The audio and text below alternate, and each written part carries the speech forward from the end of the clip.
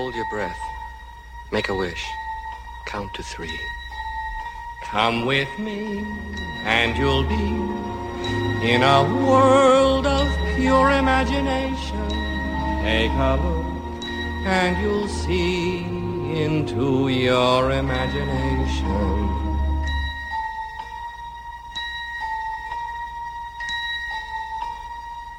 We'll begin with a spin, traveling in the world of my creation. What we'll see will defy explanation.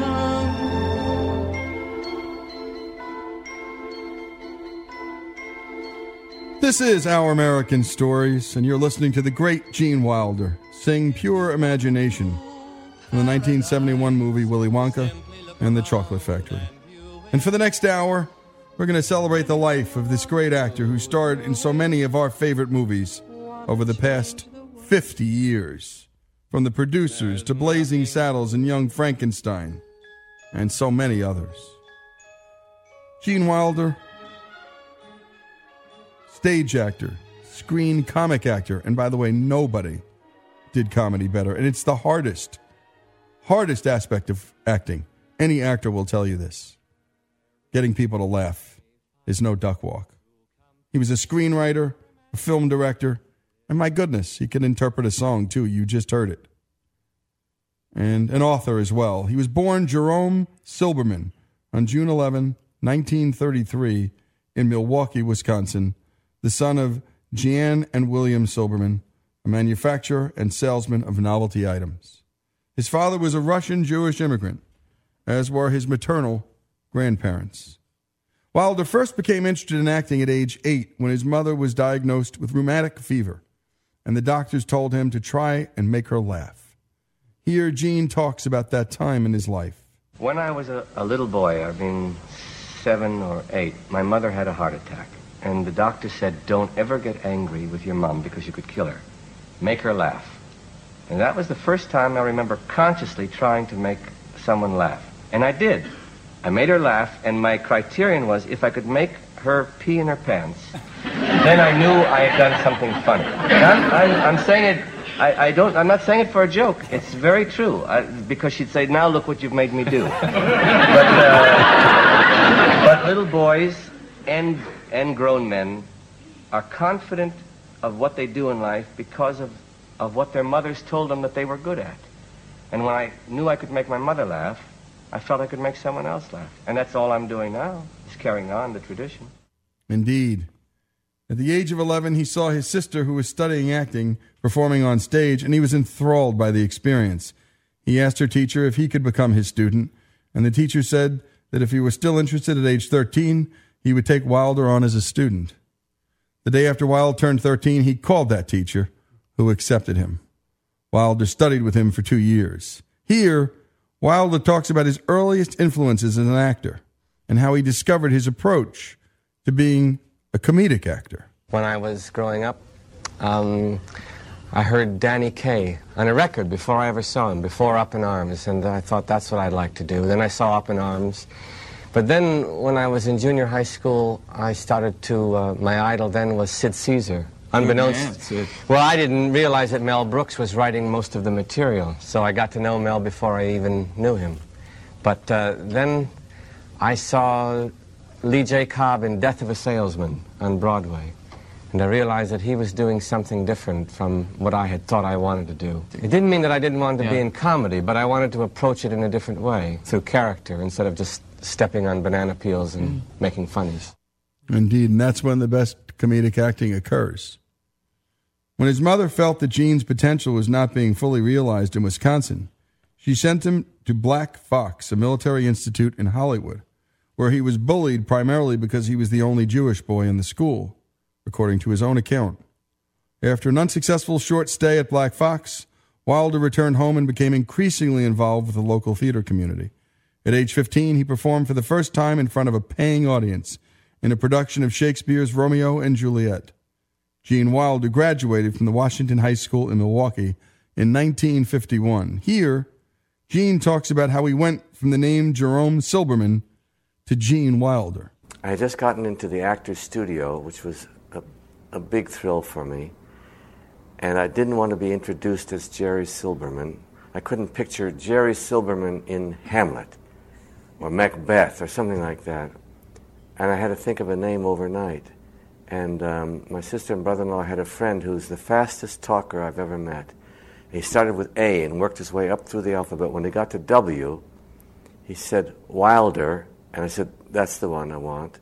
And then for the first name, it was because of Thomas Wolfe's books, Look Homeward Angel. And the hero's name was Eugene, but everyone called him Gene, who loved him. And The Web and the Rock and You Can't Go Home Again, it was always Gene. So I put the two together, and then I was introduced by Lee Strasberg as Gene Wilder. Because there, Elie Kazan and Shelley Winters and Rod Steiger and Paul Newman, and I didn't want them to say, Jerry, what's your name, Jerry or Gene or what? So that's how it started.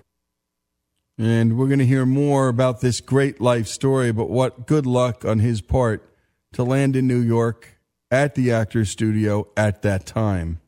Lee Strasberg, who, if you remember, plays a remarkable part in The Godfather and is one of the great acting coaches in American history, teaching some of the great actors today that we all love and teaching them a certain methodology of acting called The Method. Some loved it, some didn't. But my goodness, the ones who lived by it gave us some of the finest craft ever. And in the end, it's what made Wilder so good. He decided to become the characters. And then we laughed, but he wasn't. And this, you see, even in Seinfeld, to this day, that style, which is they're not slipping on banana peels. They're in character. George is in character. We just find that character hilarious. This is Lee Habib. This is Our American Stories. You're going to hear about Gene Wilder's life in his own words, a remarkable American life, which we celebrate here on Our American Stories. Jerome Silberman becomes Gene Wilder, and we'll pick it up right there after these messages.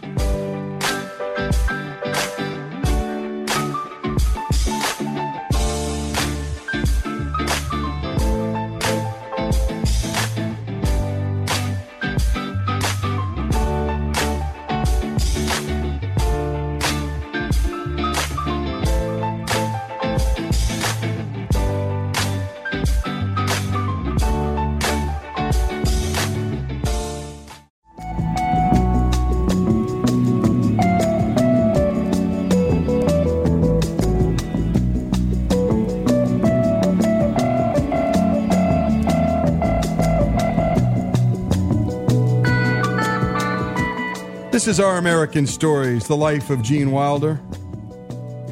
Following his 1955 graduation from Iowa, he was accepted at the Bristol Old Vic Theatre School in Bristol, England. After 6 months of studying fencing, Wilder became the first freshman to win the all-school fencing championship. No small feat.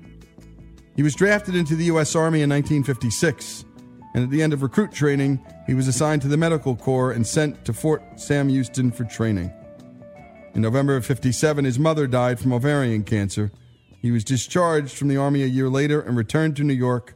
A scholarship to the HB studio allowed him to become a full-time student. At first living on unemployment insurance and some savings, he later supported himself with odd jobs such as a limo driver and fencing instructor. Wilder began his career on stage and made his screen debut in the TV series Armstrong Circle Theater in 1962.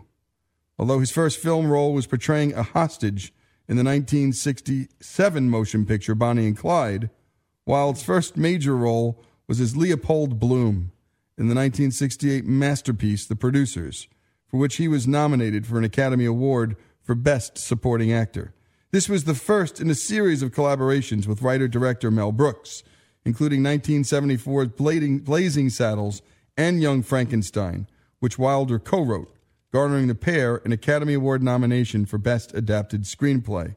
Here's Gene Wilder talking with Larry King about the moment he met Mel Brooks and how Mel introduced him to a screenplay called Springtime for Hitler. I was in a play called Mother Courage by Bertolt Brecht, starring Anne Bancroft, whose boyfriend was Mel Brooks, and Mel came by to pick her up each evening after the show. And I was having trouble with one little section in the play. And he gave me tips on how to act Brecht. He said, that's a song and a dance. He's proselytizing about communism. Just skip over that. Sing and dance right over it and get on to the good stuff. And he was right. That's the irony. And I did. Then he said, would you like to come to Fire Island with Annie and me? I'll read you the first 30 pages of a movie I'm writing. And I went to Fire Island. We went fishing on the surf, came back, had dinner, and then Annie and I sat down and he read 30 pages of Springtime for Hitler. That's what it was called then. And then he said, would you like to play that part of Leo Bloom? I said, absolutely. He said, all right. So don't take anything in the fall without checking with me. September came and I was offered One Flew Over the Cuckoo's Nest. Not the movie, the play with Kirk Douglas. So I called Mel and said, I feel a little silly, but you said, yeah. Can you get a 4-week out in your contract? I said, no one knows me. I can't. No, they said, can you get a 2-week out? He said. I said, maybe a 4-week, because I'm not a star. All right, we'll have to live with it, he said. 3 years went by. I never heard from him. I didn't get a telegram. I didn't get a telephone call. And I'm doing Murray Shiskov's play called Love on Broadway. Matinee, taking off my makeup. Knock, knock on the door. I open the door. There's Mel with a tall stranger. I said, Mel. He said, you don't think I forgot, do you? Classic. Wilder goes on to describe how Mel Brooks introduced him to Sidney Glazier and Zero Mostel. He said, this is Sidney Glazier, our producer. We're going to do Springtime for Hitler now. But I can't just cast you. You got to meet Zero first. Tomorrow, 10 o'clock, so my heart was pounding. I got to the office door of Sidney Glazier's office. The door opens, there's Mel. He says, come on in.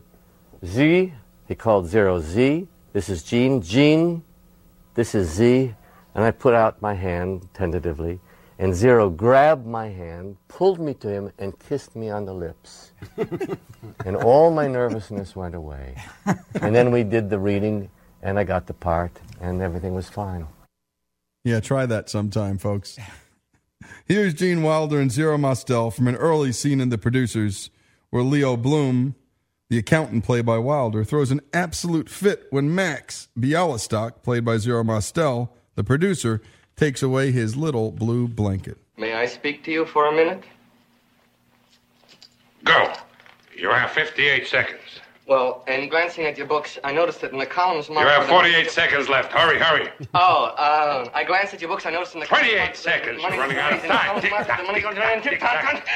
Bialystok, I cannot function under these conditions. You're making me extremely nervous. What is that, a handkerchief? What? Nothing, that's nothing. If it's nothing, why can't I see? My blanket, my blue blanket. Give me my blue blanket.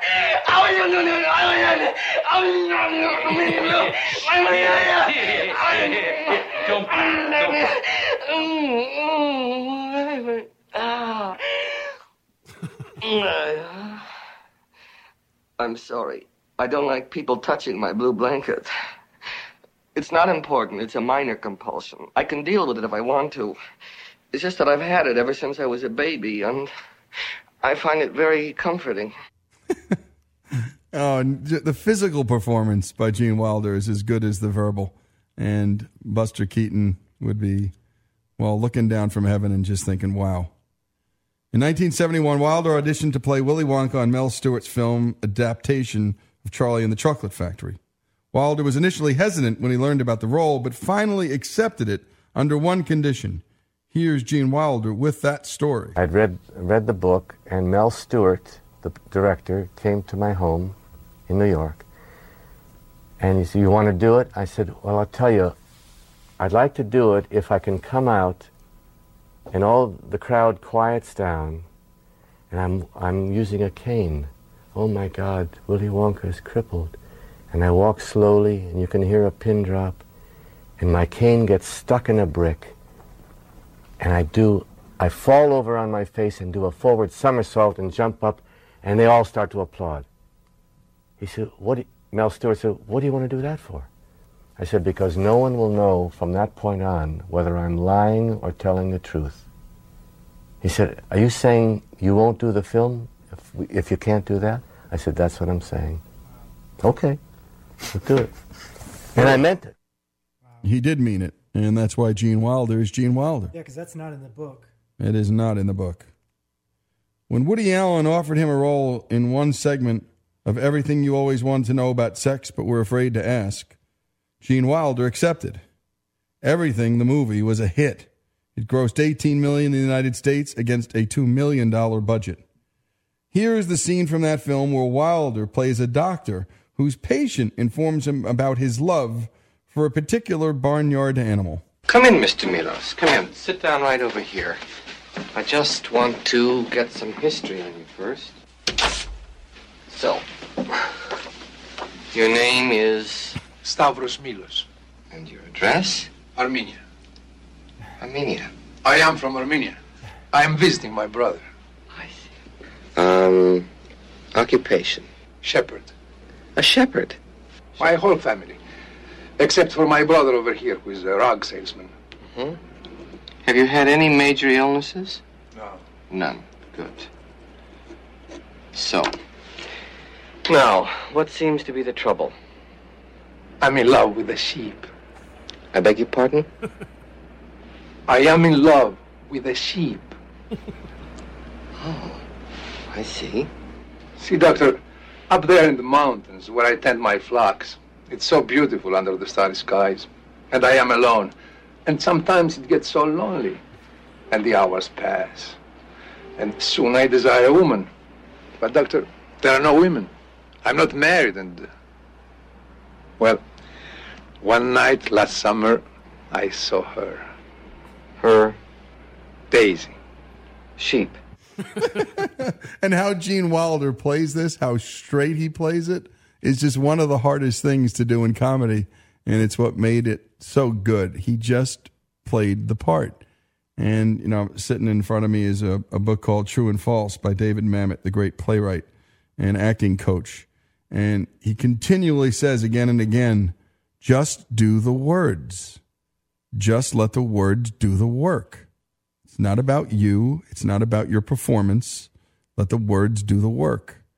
And let the character be revealed through the words. Actually, it sounds real simple.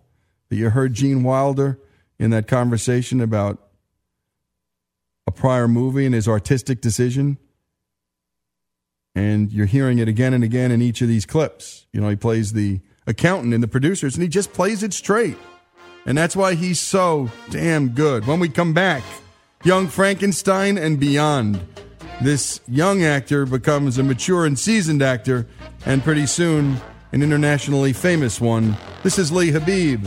This is Our American Story, celebrating the life of Gene Wilder.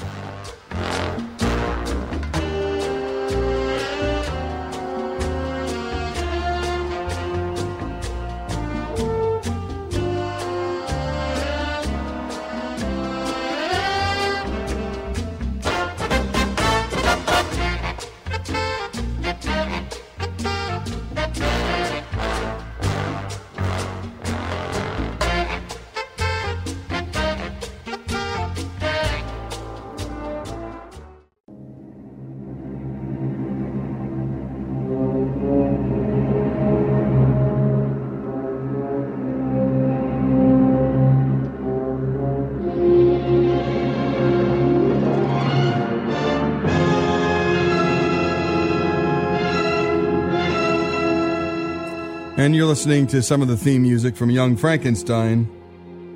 And we're talking about Gene Wilder, his life. We're celebrating it here on Our American Stories.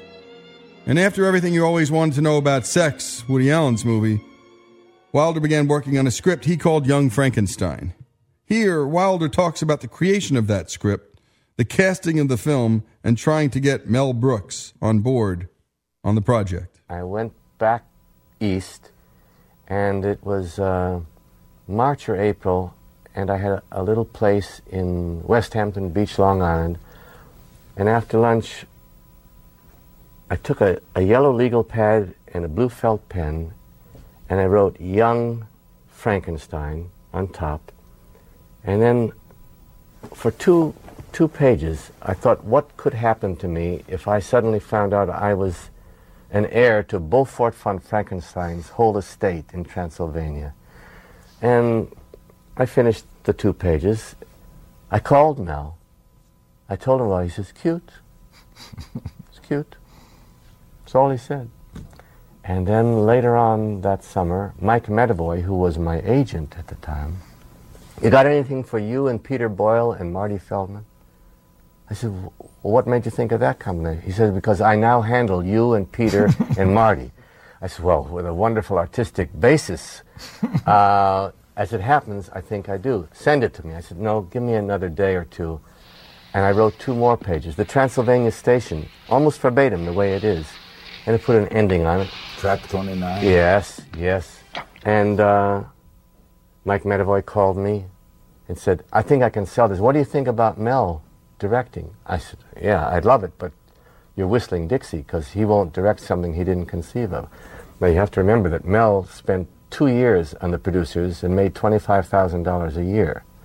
He spent the next 2 years on the 12 chairs, $25,000 a year. Neither one made a penny. Joe Levine made money, but Mel didn't. They were offering him $250,000 or $25,000 or whatever to direct this. And he said yes. He called me. He said, what are you getting me into? I said, nothing you don't want to get into. I don't know. Next day they said, we signed Mel. Having just seen Marty Feldman, and by the way, that's the actor who played Igor, on television, Wilder was inspired to write a scene that takes place at Transylvania Station, where Igor and Frederick meet for the first time. The scene was included in the film almost verbatim. Dr. Frankenstein.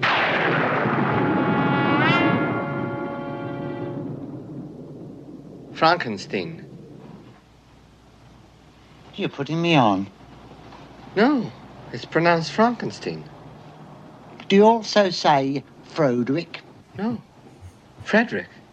Well, why isn't it Froderick Frankenstein? It isn't. It's Frederick Frankenstein. I see. You must be Igor. No, it's pronounced Igor.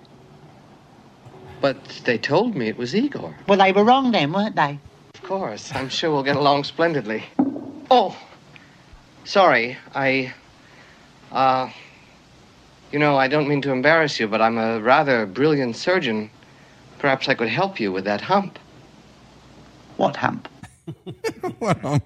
Young Frankenstein was a huge success, with Wilder and Brooks receiving Best Adapted Screenplay nominations at the 1975 Oscars, losing to Francis Coppola and Mario Puzo for their adaptation of The Godfather Part 2.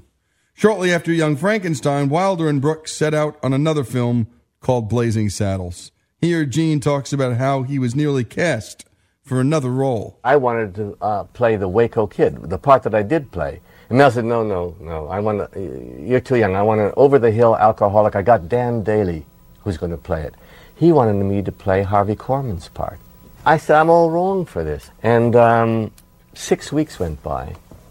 Dan Daly begged off because he had just finished directing something, so they got Gig Young. Gig Young got into the costume, makeup, on the way to the jail cell, and foam started coming out of his mouth. He was on the wagon suddenly and withdrawing, and Mel thought he was acting, some method acting. He said, good, keep doing what you're doing. And then he passed out, and Mel said, it's a sign from God. He called me from the phone on stage. He said, can you come tomorrow? I said, I'm supposed to go to London to do The Little Prince with Stanley Donen directing. Beg off. The next day I was on a plane, and the next day I was hanging upside down in the jail cell. And here's Gene Wilder introducing himself as the Waco Kid from this scene in Blazing Saddles. I don't know if you ever heard of me before, but I used to be called the Waco Kid. I was just walking down the street, and I heard a voice behind me say, reach for it, mister. And I spun around, and there I was, face to face with a 6-year-old kid. Well, I just threw my guns down and walked away. Little bastard shot me in the ass.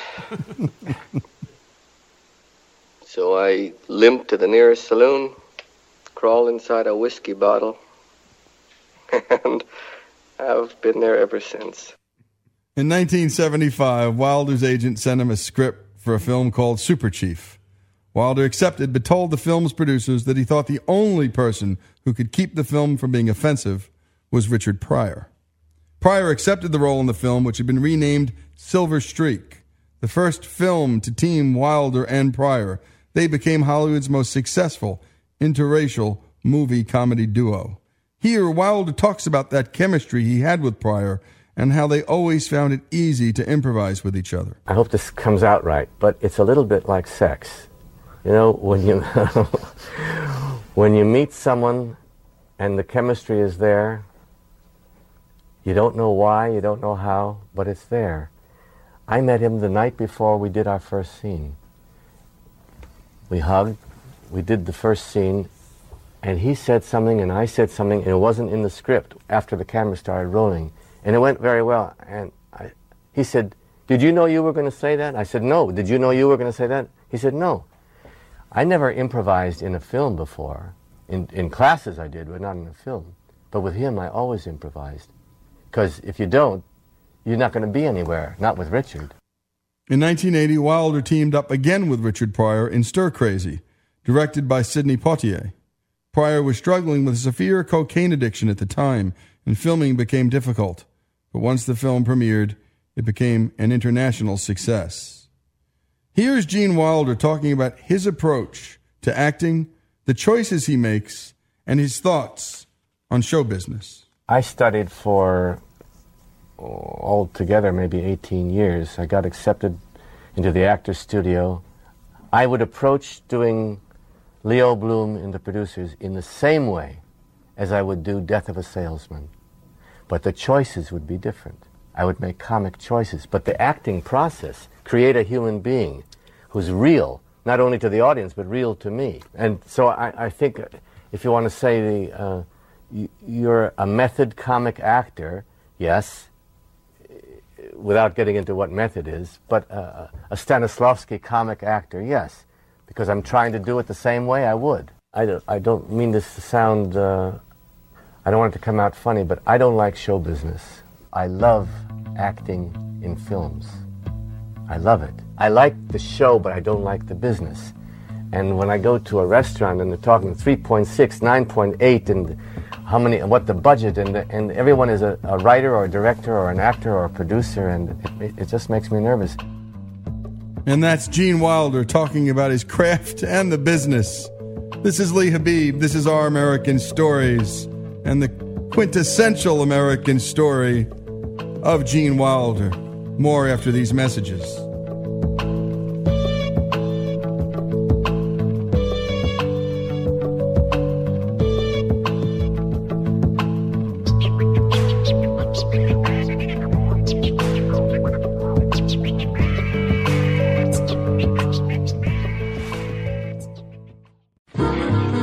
If you're blue and you don't know where to go to, why don't you go where fashion sits?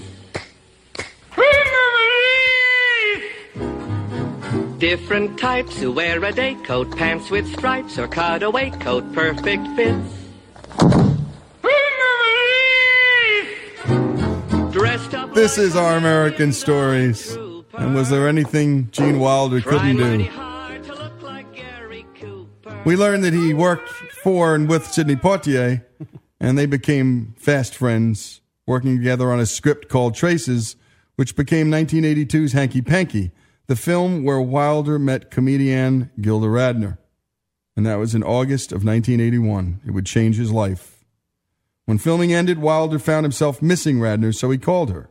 The relationship grew, and the couple married in September of 1984 in the south of France.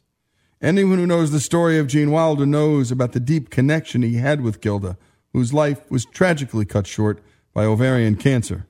That same cancer that took Jean's mother. Here together, Jean and Gilda talk about their relationship shortly before her passing. To me, it's irresistible. A funny man is irresistible more than any looks, more than anything. She was always a sucker for a big laugh. A sucker for a laugh. I'm the best audience. She is my teacher because she tells the truth more than I do. When I am faced with a really tough one where I get hurt, I withdraw into what Gilda calls a dot. Dot man. And she will lambast me until I have the courage to get angry with her, respect her enough to get angry with her and let her have it, not in order to punish her, but to say what's truly on my heart, what hurt my feelings. Because if you harbor it, it comes out in another way. But if you say it at the time, it's gone. 5 minutes later, it's gone. Maybe the next day, or possibly in 3 years, but it does go away. 12 years ago, it wouldn't have worked. At this minute, right here, now specifically, we're happy. We're happy. Yeah. Here, Gene Wilder talks about keeping romance alive in a relationship that's been going on for a few years. I feel very strongly from my own experience and from what I've seen in the world that when it hits that way, that classic way that we hear about, it's not sex that men are looking for. When they have a good woman, children, it's adventure. They want a reaffirmation that they're a man. So they think that they'll find it by conquests.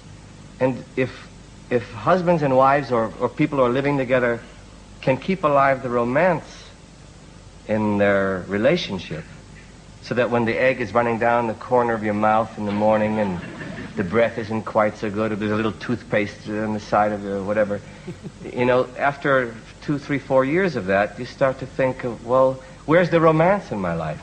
But couples can keep romance in their lives. Wilder explains how Gilda kept him grounded and got his attention, ultimately changing his life. Gilda was different in this respect. She said, I'm here for a purpose, and that's to get you to wake up and smell the coffee, not be off in the clouds someplace, listening to Mozart or Jacques Brel, but to be here with me. And when you feel anger or you feel something on your mind, you say so right now, here and now. I'm not a perfect woman that you've been searching for all your life. I'm just little imperfect Gilda. And if that's what you want, a real love, I'm your best bet. And that changed my life. Wow. Here Wilder talks about Gilda's untimely passing and the misdiagnosis of her cancer early on. She kept seeing doctors, and they said, no, everything's okay. What are you worried about, they would say. And she would say, I'm worried I have cancer. Well, it's nothing life-threatening, they said. And she used to complain that they don't believe me. They don't believe me. If she had been diagnosed 9, 8, 7, 6 months before, I'm not telling you that I know, but I would bet my bottom dollar that she'd be alive today. I thought she was going to pull it out. I never thought she would die. Never. And sometimes she would grab my hand and look at me, stare right into my soul and say, really? Really? And I'd say, if I could live as long as you're going to live, I'd settle right now. And I meant it. I thought that I would die before she did. I thought she would make it. After her death, Wilder spent several months researching cancer and contacting experts to figure out what went wrong, why his wife wasn't given a simple test that would have detected immediately whether she had ovarian cancer. In May of 91, he testified before Congress advocating for patients. Then he co-founded Gilda's Club, a nonprofit organization with local chapters all over the United States, which provides social support for cancer patients and their caregivers. He also gave Radner's name to the ovarian cancer research program at Cedars-Sinai Medical Center in Los Angeles. In this clip from the 2003 compilation Voices for Gilda, a tribute to benefit the Gilda's Club organization, Gene Wilder shares a short, touching tribute to his deceased wife. The song, Ohio, is a number from the 1953 musical Wonderful Town. Gilda and I used to sing this little song by Leonard Bernstein from the musical Wonderful Town. We sang it for our closest friends at intimate little dinner parties when everyone was supposed to get up and do something. I was always nervous getting up and doing something, but Gilda and I sang this song, and it made us feel better. Once in a while, we even sang it alone, at home, when we were feeling a little lonely. Why, oh, why, oh, why, oh, why did I ever leave Ohio? Why did I wander to find what lies yonder when life was so cheery at home? Oh, wandering while I wander, why did I stray? Why did I roam? Oh, why, did I leave Ohio? Maybe I'd better go. O-H-I-O. Maybe I'd better go home. Wilder spent most of his time painting watercolors, writing, and participating in charitable efforts. In 1998, he collaborated on the book Gilda's Disease with oncologist Stephen Piver, sharing personal experiences of Radner's struggles with ovarian cancer. Wilder himself was hospitalized with non-Hodgkin lymphoma in 1999, but confirmed in March 2005 that the cancer was in complete remission following chemo and a stem cell transplant. Wilder died at the age of 83 on August 29, 2016, at home in Stamford, Connecticut, from complications of Alzheimer's disease. He had kept knowledge of his condition private, but had been diagnosed 3 years prior to his death. Jordan Walker Perlman, the nephew child of the legendary actor, wrote this statement to honor the special person in his life. And I quote, "It is with indescribable sadness and blues, but with spiritual gratitude for the life lived that I announced the passing of husband, parents, and universal artist Gene Wilder at his home in Stamford, Connecticut. It is almost unbearable for us to contemplate our life without him. The cause was complications from Alzheimer's disease, with which he coexisted for the last 3 years. The choice to keep this private was his, in talking with us and making a decision as a family. We understand for all the emotional and physical challenges this situation presented, we have been among the lucky ones. This illness pirate, unlike in so many cases, never stole his ability to recognize those that were closest to him, nor took command of his gentle, central, life-affirming core personality. It took enough, but not that. The decision to wait until this time to disclose his condition wasn't vanity, but more so that the countless young children that would smile or call out to him, 'There's Willy Wonka,' would not have to then be exposed to an adult referencing illness or trouble and causing delight to travel to worry, to disappointment, or to confusion. He simply couldn't bear the idea of one less smile in the world. He was 83 and passing, holding our hands with the same tenderness and love he exhibited as long as I can remember. As our hands clutched and he performed one last breath, the music speaker, which was set to random, began to bear out one of his favorites, Ella Fitzgerald. There is a picture of he and Ella meeting at a London bistro some years ago that are among each of our most cherished possessions. She was singing "Somewhere Over the Rainbow" as he was taken away. This is Our American Stories, the life of Gene Wilder. From your window pane to a place behind the sun,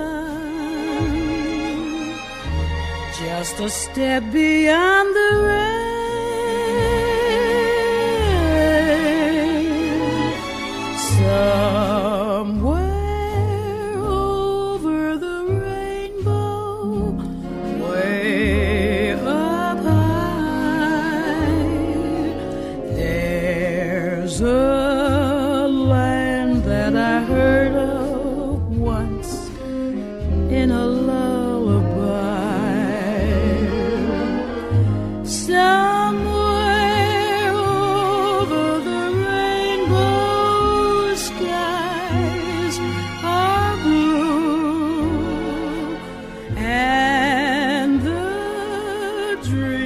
that you dare to dream really do come.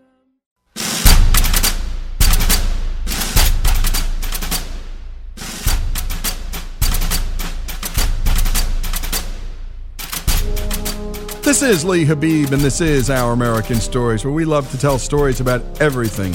The arts, sports, history, sometimes some policy, and never screaming, never yelling. And we love to tell soldiers' stories on this show, and first responders. And by the way, on the soldiers' front, we don't wait until Veterans Day or Memorial Day to tell those stories, because our men and women are out there every day, and always have been, all year round. And this story, well, it's a doozy. This is the man that other Army Green Berets think of when they need that little extra inspiration in the middle of a harrowing firefight. You know how much we love artists on this show, but no writer in Hollywood could have come up with this story.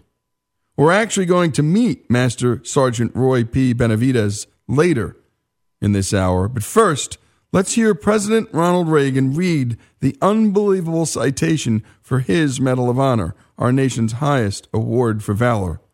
And again, then we'll hear from Benavidez himself tell his life story that began with being a poor, orphaned, mixed-race dropout. Master Sergeant Roy P. Benavidez, United States Army retired, for conspicuous gallantry and intrepidity in action at the risk of his life above and beyond the call of duty. Where there is a brave man, it is said, there is the thickest of the fight. There is the place of honor. On May 2nd, 1968, Master Sergeant, then Staff Sergeant Roy P. Benavidez, distinguished himself by a series of daring and extremely valorous actions while assigned to Detachment B-56, 5th Special Forces Group Airborne, 1st Special Forces, Republic of Vietnam. On the morning of May 2nd, 1968, a 12-man Special Forces reconnaissance team was inserted by helicopters in a dense jungle area west of Loc Ninh, Vietnam, to gather intelligence information about confirmed large-scale enemy activity. This area was controlled and routinely patrolled by the North Vietnamese Army. After a short period of time on the ground, the team met heavy enemy resistance and requested emergency extraction. 3 helicopters attempted extraction, but were unable to land due to intense enemy small arms and anti-aircraft fire. Sergeant Benavidez was at the forward operating base in Loc Ninh monitoring the operation by radio when these helicopters returned to offload wounded crew members and to assess aircraft damage. Sergeant Benavidez voluntarily boarded a returning aircraft to assist in another extraction attempt. Realizing that all the team members were either dead or wounded and unable to move to the pickup zone, he directed the aircraft to a nearby clearing where he jumped from the hovering helicopter and ran approximately 75 meters under withering small arms fire to the crippled team. Prior to reaching the team's position, he was wounded in his right leg, face, and head. Despite these painful injuries, he took charge, repositioning the team members and directing their fire to facilitate the landing of an extraction aircraft and the loading of wounded and dead team members. He then threw smoke canisters to direct the aircraft to the team's position. Despite his severe wounds and under intense enemy fire, he carried and dragged half of the wounded team members to the awaiting aircraft. He then provided protective fire by running alongside the aircraft as it moved to pick up the remaining team members. As the enemy's fire intensified, he hurried to recover the body and the classified documents on the dead team leader. When he reached the team leader's body, Sergeant Benavidez was severely wounded by small arms fire in the abdomen and grenade fragments in his back. At nearly the same moment, the aircraft pilot was mortally wounded and his helicopter crashed. Although in extremely critical condition due to his multiple wounds, Sergeant Benavidez secured the classified documents and made his way back to the wreckage, where he aided the wounded out of the overturned aircraft and gathered the stunned survivors into a defensive perimeter. Under increasing enemy automatic weapons and grenade fire, he moved around the perimeter, distributing water and ammunition to his weary men, reinstilling in them a will to live and fight. Facing a buildup of enemy opposition with a beleaguered team, Sergeant Benavidez mustered his strength and began calling in tactical airstrikes and directing the fire from supporting gunships to suppress the enemy's fire and so permit another extraction attempt. He was wounded again in his thigh by small arms fire while administering first aid to a wounded team member just before another extraction helicopter was able to land. His indomitable spirit kept him going as he began to carry his comrades to the craft. On his second trip with the wounded, he was clubbed from behind by an enemy soldier. In the ensuing hand-to-hand combat, he sustained additional wounds to his head and arms before killing his adversary. He then continued under devastating fire to carry the wounded to the helicopter. Upon reaching the aircraft, he spotted and killed 2 enemy soldiers who were rushing the craft from an angle that prevented the aircraft door gunner from firing upon them. With little strength remaining, he made one last trip to the perimeter to ensure that all classified material had been collected or destroyed and to bring in the remaining wounded. Only then, in serious condition from numerous wounds and loss of blood, did he allow himself to be pulled into the extraction aircraft. Sergeant Benavides' gallant choice to join voluntarily his comrades who were in critical straits, to expose himself constantly to withering enemy fire, and his refusal to be stopped despite numerous severe wounds saved the lives of at least 8 men. His fearless personal leadership, tenacious devotion to duty, and extremely valorous actions in the face of overwhelming odds were in keeping with the finest traditions of the military service and reflect the utmost credit on him and the United States Army. Sergeant Benavides, a nation grateful to you and to all your comrades living and dead, awards you its highest symbol of gratitude. For service above and beyond the call of duty, the Congressional Medal of Honor.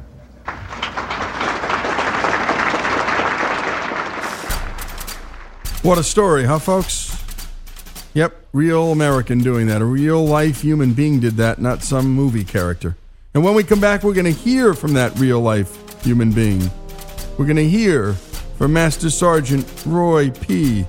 Benavides, Medal of Honor winner for his valor in Vietnam. And wait till you hear his voice. You're going to love him.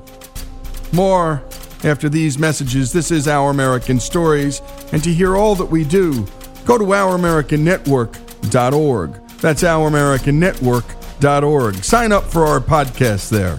Listen to what we do there. More after these messages.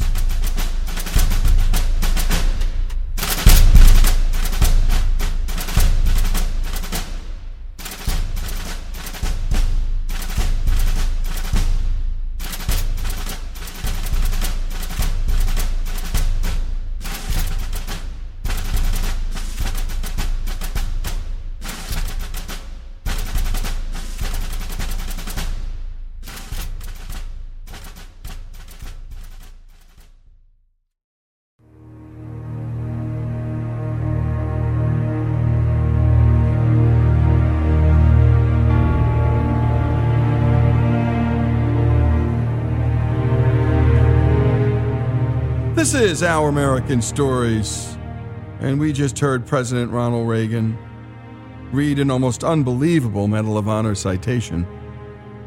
But who is the man behind the legend? Here's Roy Benavides himself telling us where it all began. I come from a little town named Cuero, Texas. I was born there, the turkey capital of the world. After the death of my mother and father, at an early age, my brother and I were adopted by an aunt and uncle. We moved to El Campo, Texas, a town southwest of Houston, about an hour and a half. I was raised there. I went to school there. I worked at odd jobs there, shined shoes, sold papers, picked cotton. And like a fool, I dropped out of school and I ran away from home. I'm not proud of that. I needed to learn the skill. I needed an education. My adopted father would tell me, son, an education and a diploma is the key to success. Bad habits and bad company will ruin you. Well, I was too old to go back to school. I didn't want to return back, so I joined the Texas National Guard. And I liked what I saw in men in uniform. And I qualified to join the regular army. I needed that education and learn the skill. So I was accepted into the regular army. And I heard about airborne. I heard about that extra pay that you get for jumping out of airplanes. So I qualified to go to jump school at Fort Benning, Georgia. But the darn recruiters never told me what the training was like. For every mistake that you make, you do push-ups. And I can honestly tell you, ladies and gentlemen, I'm one of the guys that helped put Georgia into South Carolina doing push-ups. Well, I finished my training. I got assigned to a well-known unit at Fort Beret, North Carolina, the 82nd Airborne Division. And so after a while there, I heard about the Special Forces. You know us as the Green Berets. And they were coming up. So I qualified to join the Special Forces. Of course, I'm a linguist. We in the Special Forces are trained to operate deep behind enemy lines with little or no support at all. We are trained in 5 specialties. I'm trained in 3. Operation Intelligence, where I learn oceanography, meteorology, photography. I'm an interrogator and I'm a linguist. I'm trained in light and heavy weapons and cross-trained as a medic. I've been all over the world, the Far East, Europe, South and Central America, and 2 tours in Vietnam. I was assigned to Berlin, Germany, and I was declared one time that I was the only Hispanic American that could speak German with a southern accent. Vielen Dank, danke schön. So I came back and retrained at Fort Bragg, and Vietnam was brewing up. In 1965, I was sent to Vietnam as an advisor to a Vietnamese infantry unit. After a short period of time there, I stepped on a mine. I woke up in the Philippine Islands in Clark Air Force Base. I was paralyzed from the waist down. I was declared never to walk again. I was transferred to Fort Sam Houston, Texas, Beach Pavilion. The doctors were initiating my medical discharge papers. Now, most people would take a landmine, paralysis, and discharge papers as subtle hints to start plans for your retirement, but not Benavides. That night, I would slip out of bed and crawl to a wall, using my elbows and my chin. My back would just be killing me. I'd be crying. But I'd get to the wall, and I'd set myself against the wall, and I'd back myself up against the wall, and I'd stand there like Elijah the Indian. I'd stand there and move my toes, right and left, right. Every single chance I got.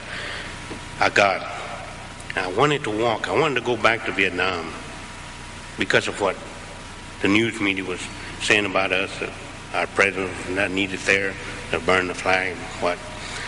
And I saw a lot of other patients coming back, limbs missing.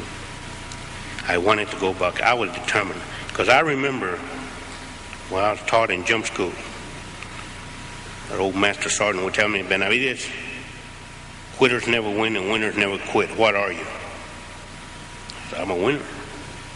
I remember that my leader would tell me, faith, determination, and a positive attitude. A positive attitude will carry you further than ability. You can do it, Benavides. You can do it. I never forgot those 3 words. Never. So there I was at night. I'd slip out of bed. The nurses would catch me sometime. They would chew me out, give me a pill, a sleeping pill, put me to sleep. They would tell the doctors in the morning. I was determined to walk. 9 months later, here comes my medical discharge papers. And I told the doctor, Doctor, look what I can do. He said, Sergeant, I'm sorry. Even if you can stand up, you'll never be able to walk. I jumped out of bed and I stood up right before him. My back was hurting, aching. I was crying. And I moved just a little bit. The doctor said, Benavides, if you walked out of this room, I'll tear these papers up. I walked out of that ward at Beach Pavilion. I walked out with a limp. I went back to Fort Bragg, North Carolina. I started my therapy again, running 5 and 10 miles a day, doing 50, 100 push-ups. And I made 3 parachute jumps in one day. I was ready to go back to Vietnam, physically and mentally ready to go back. My orders were to go to Central America as an advisor But being a non-commissioned officer and knowing some of the good officers in the right places, my orders were diverted. So I went back to Vietnam in 1968. And so now he's back in Vietnam, and the war, well, it's ramping up. The latter part of April, I was inserted, my buddy and I, to gather intelligence information behind enemy lines. After 2 days on the ground, my buddy was shot through the eye, the back, and legs. Our mission was completed, but I didn't want to leave my buddy behind. I called in for an extraction helicopter to come and get us out. They came in with the McGuire rig. McGuire rig is nothing but a piece of rope, nylon rope with a hook. In this case, there was 2 ropes. We hooked on, the enemy was firing at us. We pulled up, going up through the canopy of the jungle. Our rope started to twist and rub. You know, nylon, it burns when it rubs. As we cleared the canopy, our ropes were completely twisted and rubbing. And there was a non-commissioned officer that looked out of the helicopter. He was riding as a safety man. And when he saw those 2 ropes burning, he immediately tied himself with a piece of rope around his waist, and he pulled himself out of the helicopter and undid those 2 ropes, separated them. That's dedication. That's love of fellow man and country. I'll never forget that man. We landed in a safe spot. My buddy was taken to the hospital shortly thereafter. He expired. There was nothing more he could do for his friend. And so Master Sergeant Roy P. Benavidez naturally got right out and back to work again. I was in another staging area waiting for our next assignment when I heard on the radio something like a popcorn machine. Then I heard a voice, "Get us out of here, get us out of here, come in and get us out quick, ASAP." I asked the radio operator, "Who are those?" He said, "I don't know. They haven't gave us any call sign." And I saw some helicopter pilots run to the flight line, scrambling. I ran right behind them. We saw a helicopter coming in to land and had a door gunner slumped over his weapon. When the helicopter landed, I unstrapped the door gunner, Michael Craig, 19 years old. We just celebrated his 19th birthday in March.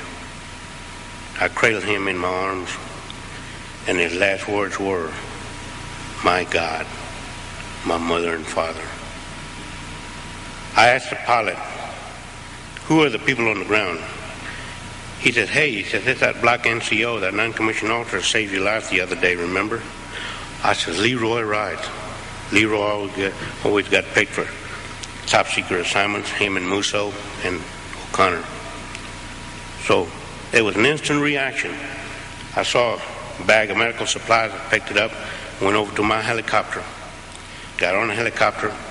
We got on with the forward air controller to guide us in. He said, "You can't go in there, you can't go in. It's too hot." Little did I know that I was going to spend 6 hours in hell. And when we come back, more from Master Sergeant Roy P. Benavidez, his story, here on Our American Stories.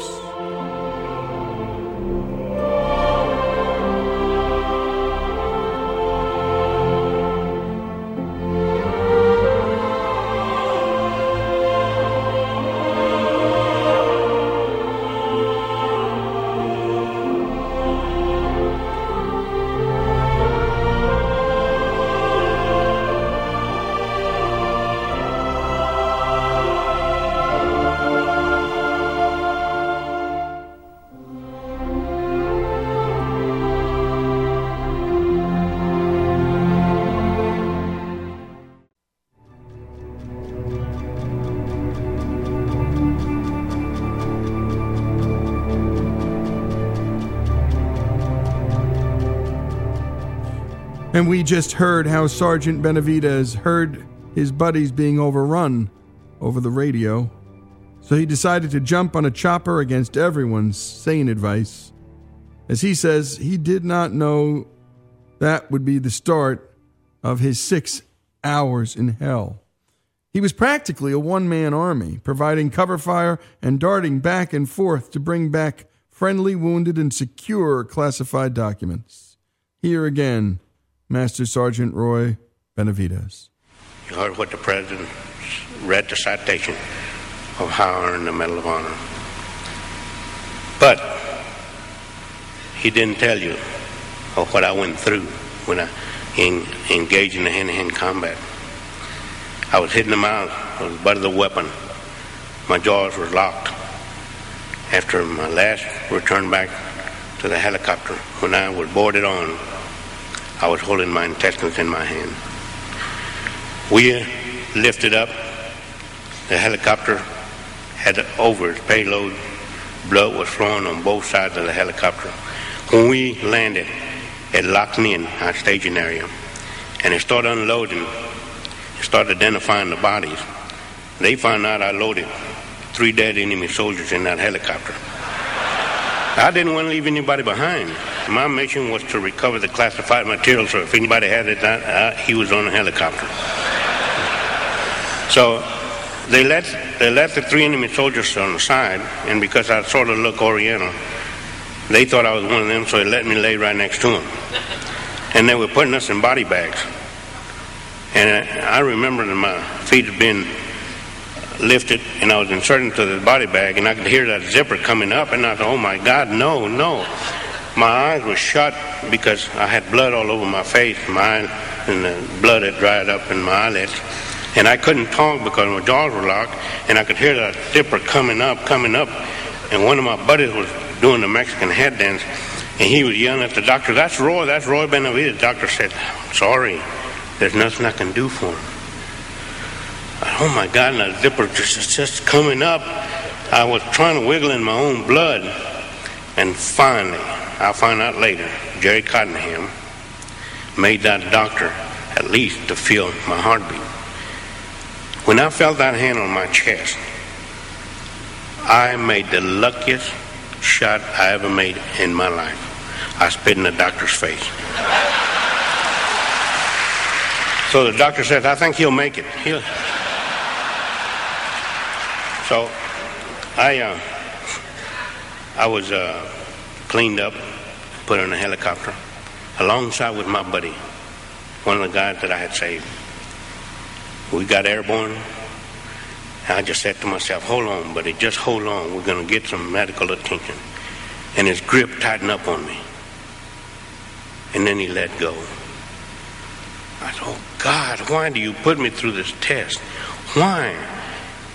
You helped me get these men out, save them, save this material, and now you take them away from me. Why? And I was crying, I was moving so much that the co-pilot, he happened to look back, and he thought that I was gasping for air, so he gets out of his seat, get his bayonet out, and he's going to do a track on me, and I'm about to kick him out of the helicopter. That's just too much for one day. So we landed in the hospital at Long Beach, and I was wheeled to the operating room. And as I was being lifted to my operating table, I saw this nurse on her hands and knees crying, yelling, asking God, why do you do this to these men? Why? Just crying. And as I turned a little bit to my left, I saw on the other operating table a man that had both legs and both arms missing. I passed out. I woke up in the ward. One of my buddies was laying next to me. We were so bandaged up, we couldn't talk. We used to wiggle our toes to make sure that we were still alive.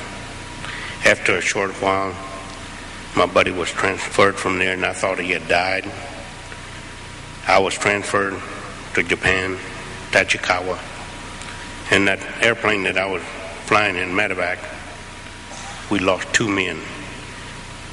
And I remember this nurse kept yelling at me, Benavides, you're not going to die on me.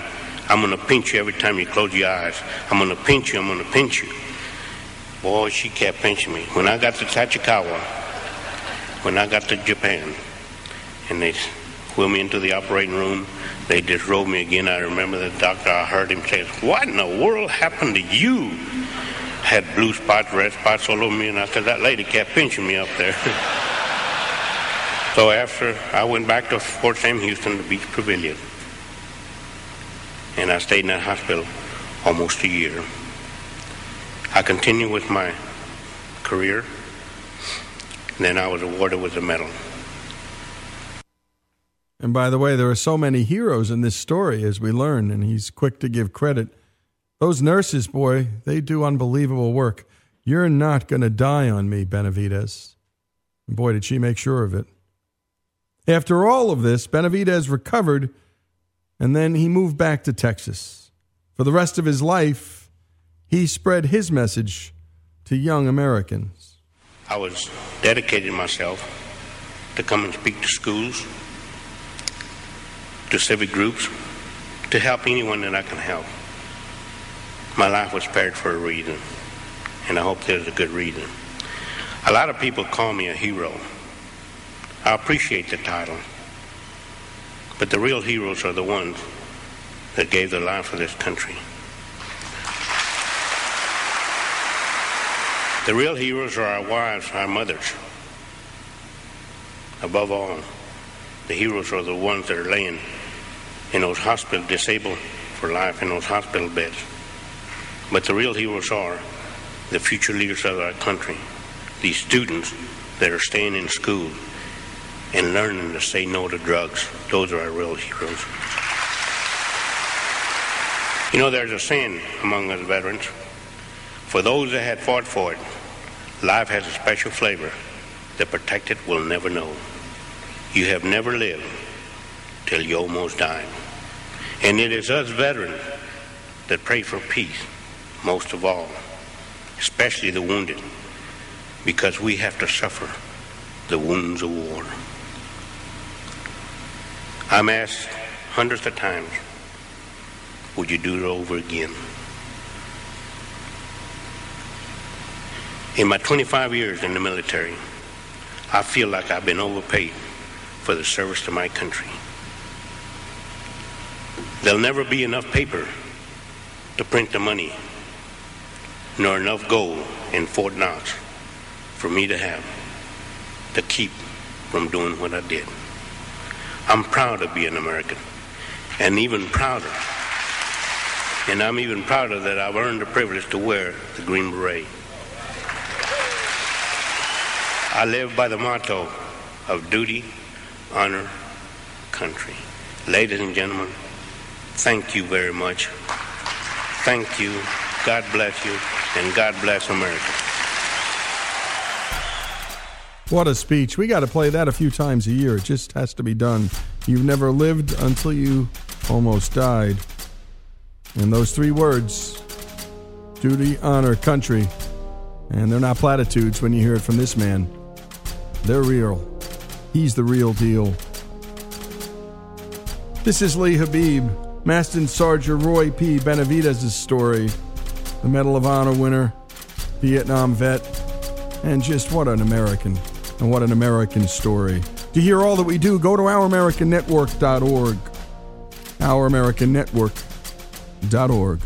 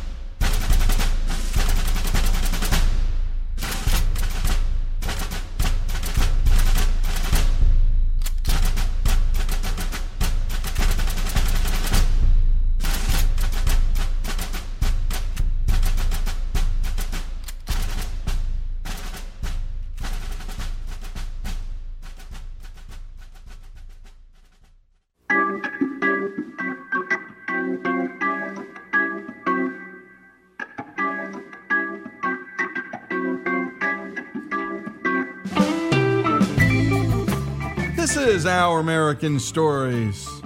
And now we bring you the story of an American artist whose fuzzy afro and calming voice grace TV sets not only from coast to coast, but around the world from Muncie, Indiana. Here's Jesse Edwards with our look into the life of Bob Ross.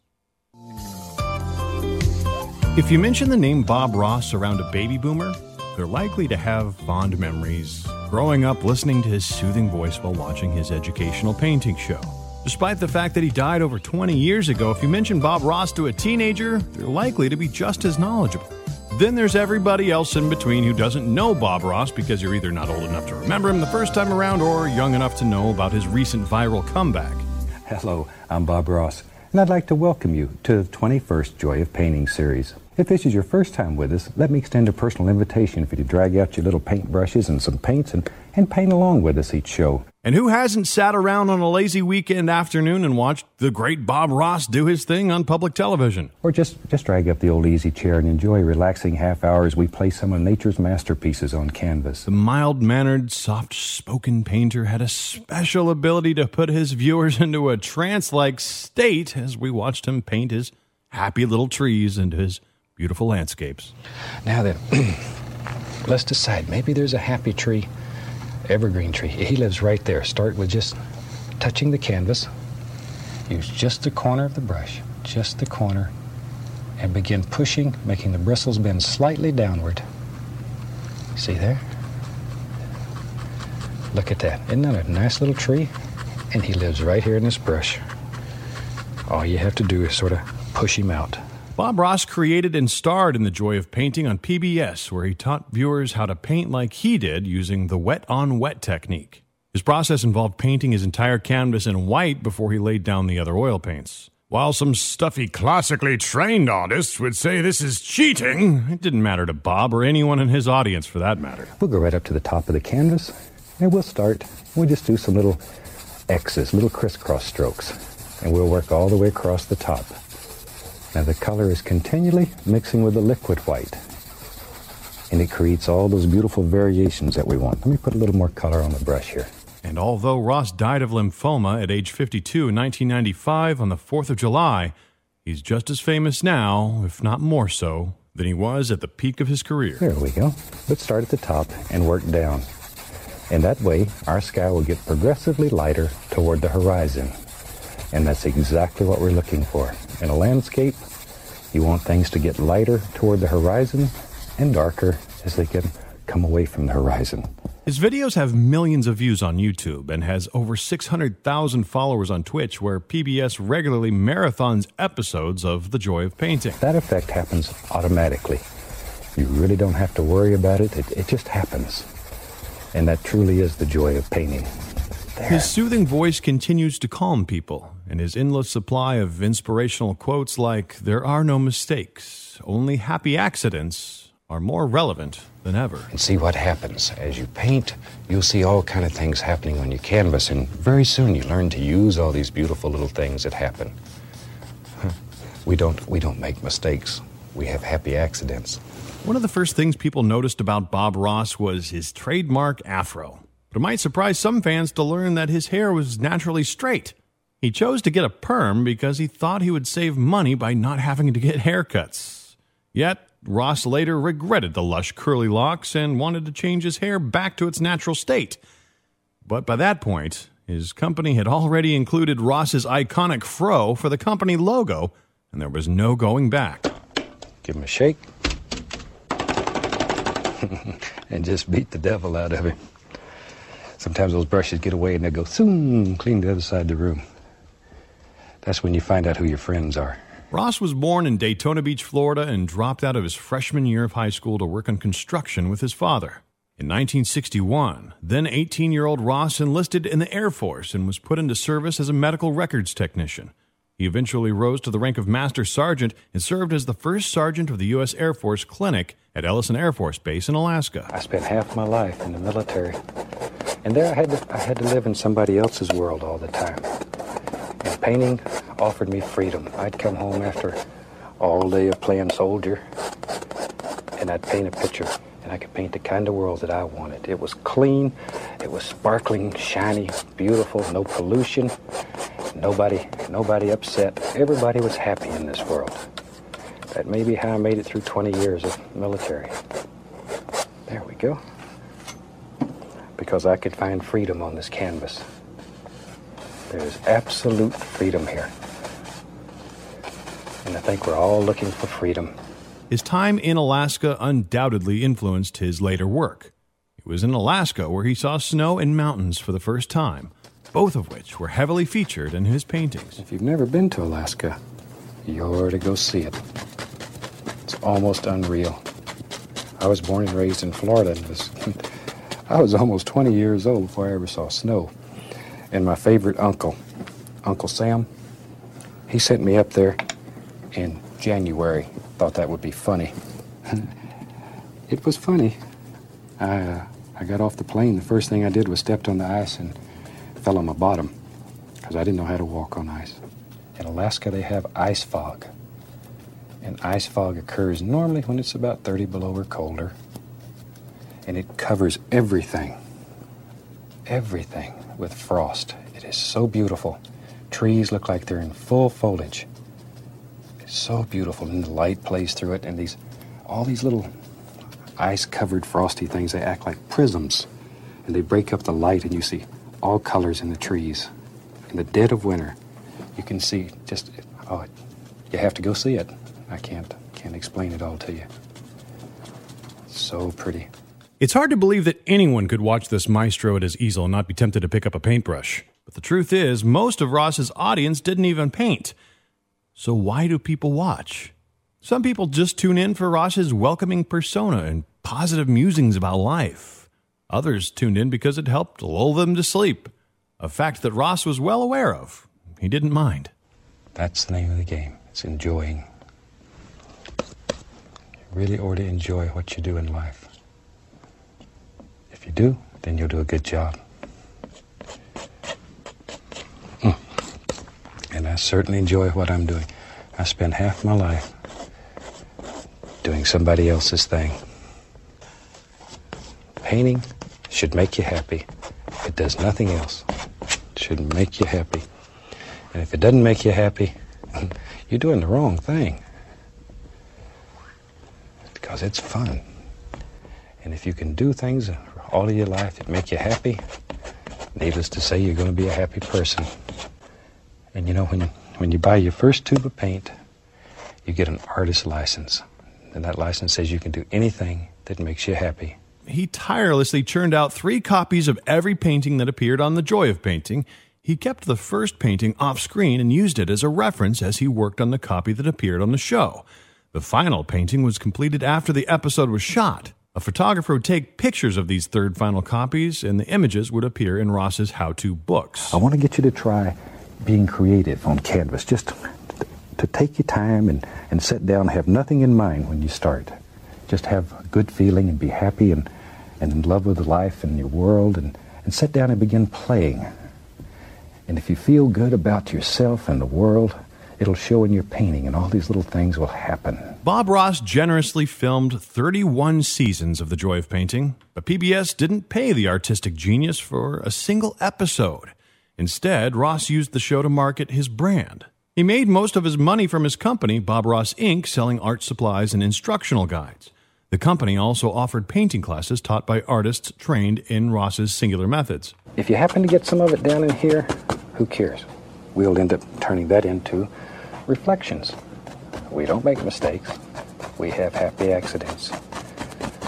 Just don't worry about it. Learn how to use what happens. In addition to being the sleep-inducing master that had the same effect on the brain as Valium, Ross was an avid animal lover. Peapod the squirrel could be found chilling in Ross's shirt pocket as he painted, and sometimes Ross would take a break from painting and bottle feed the squirrel for his audience.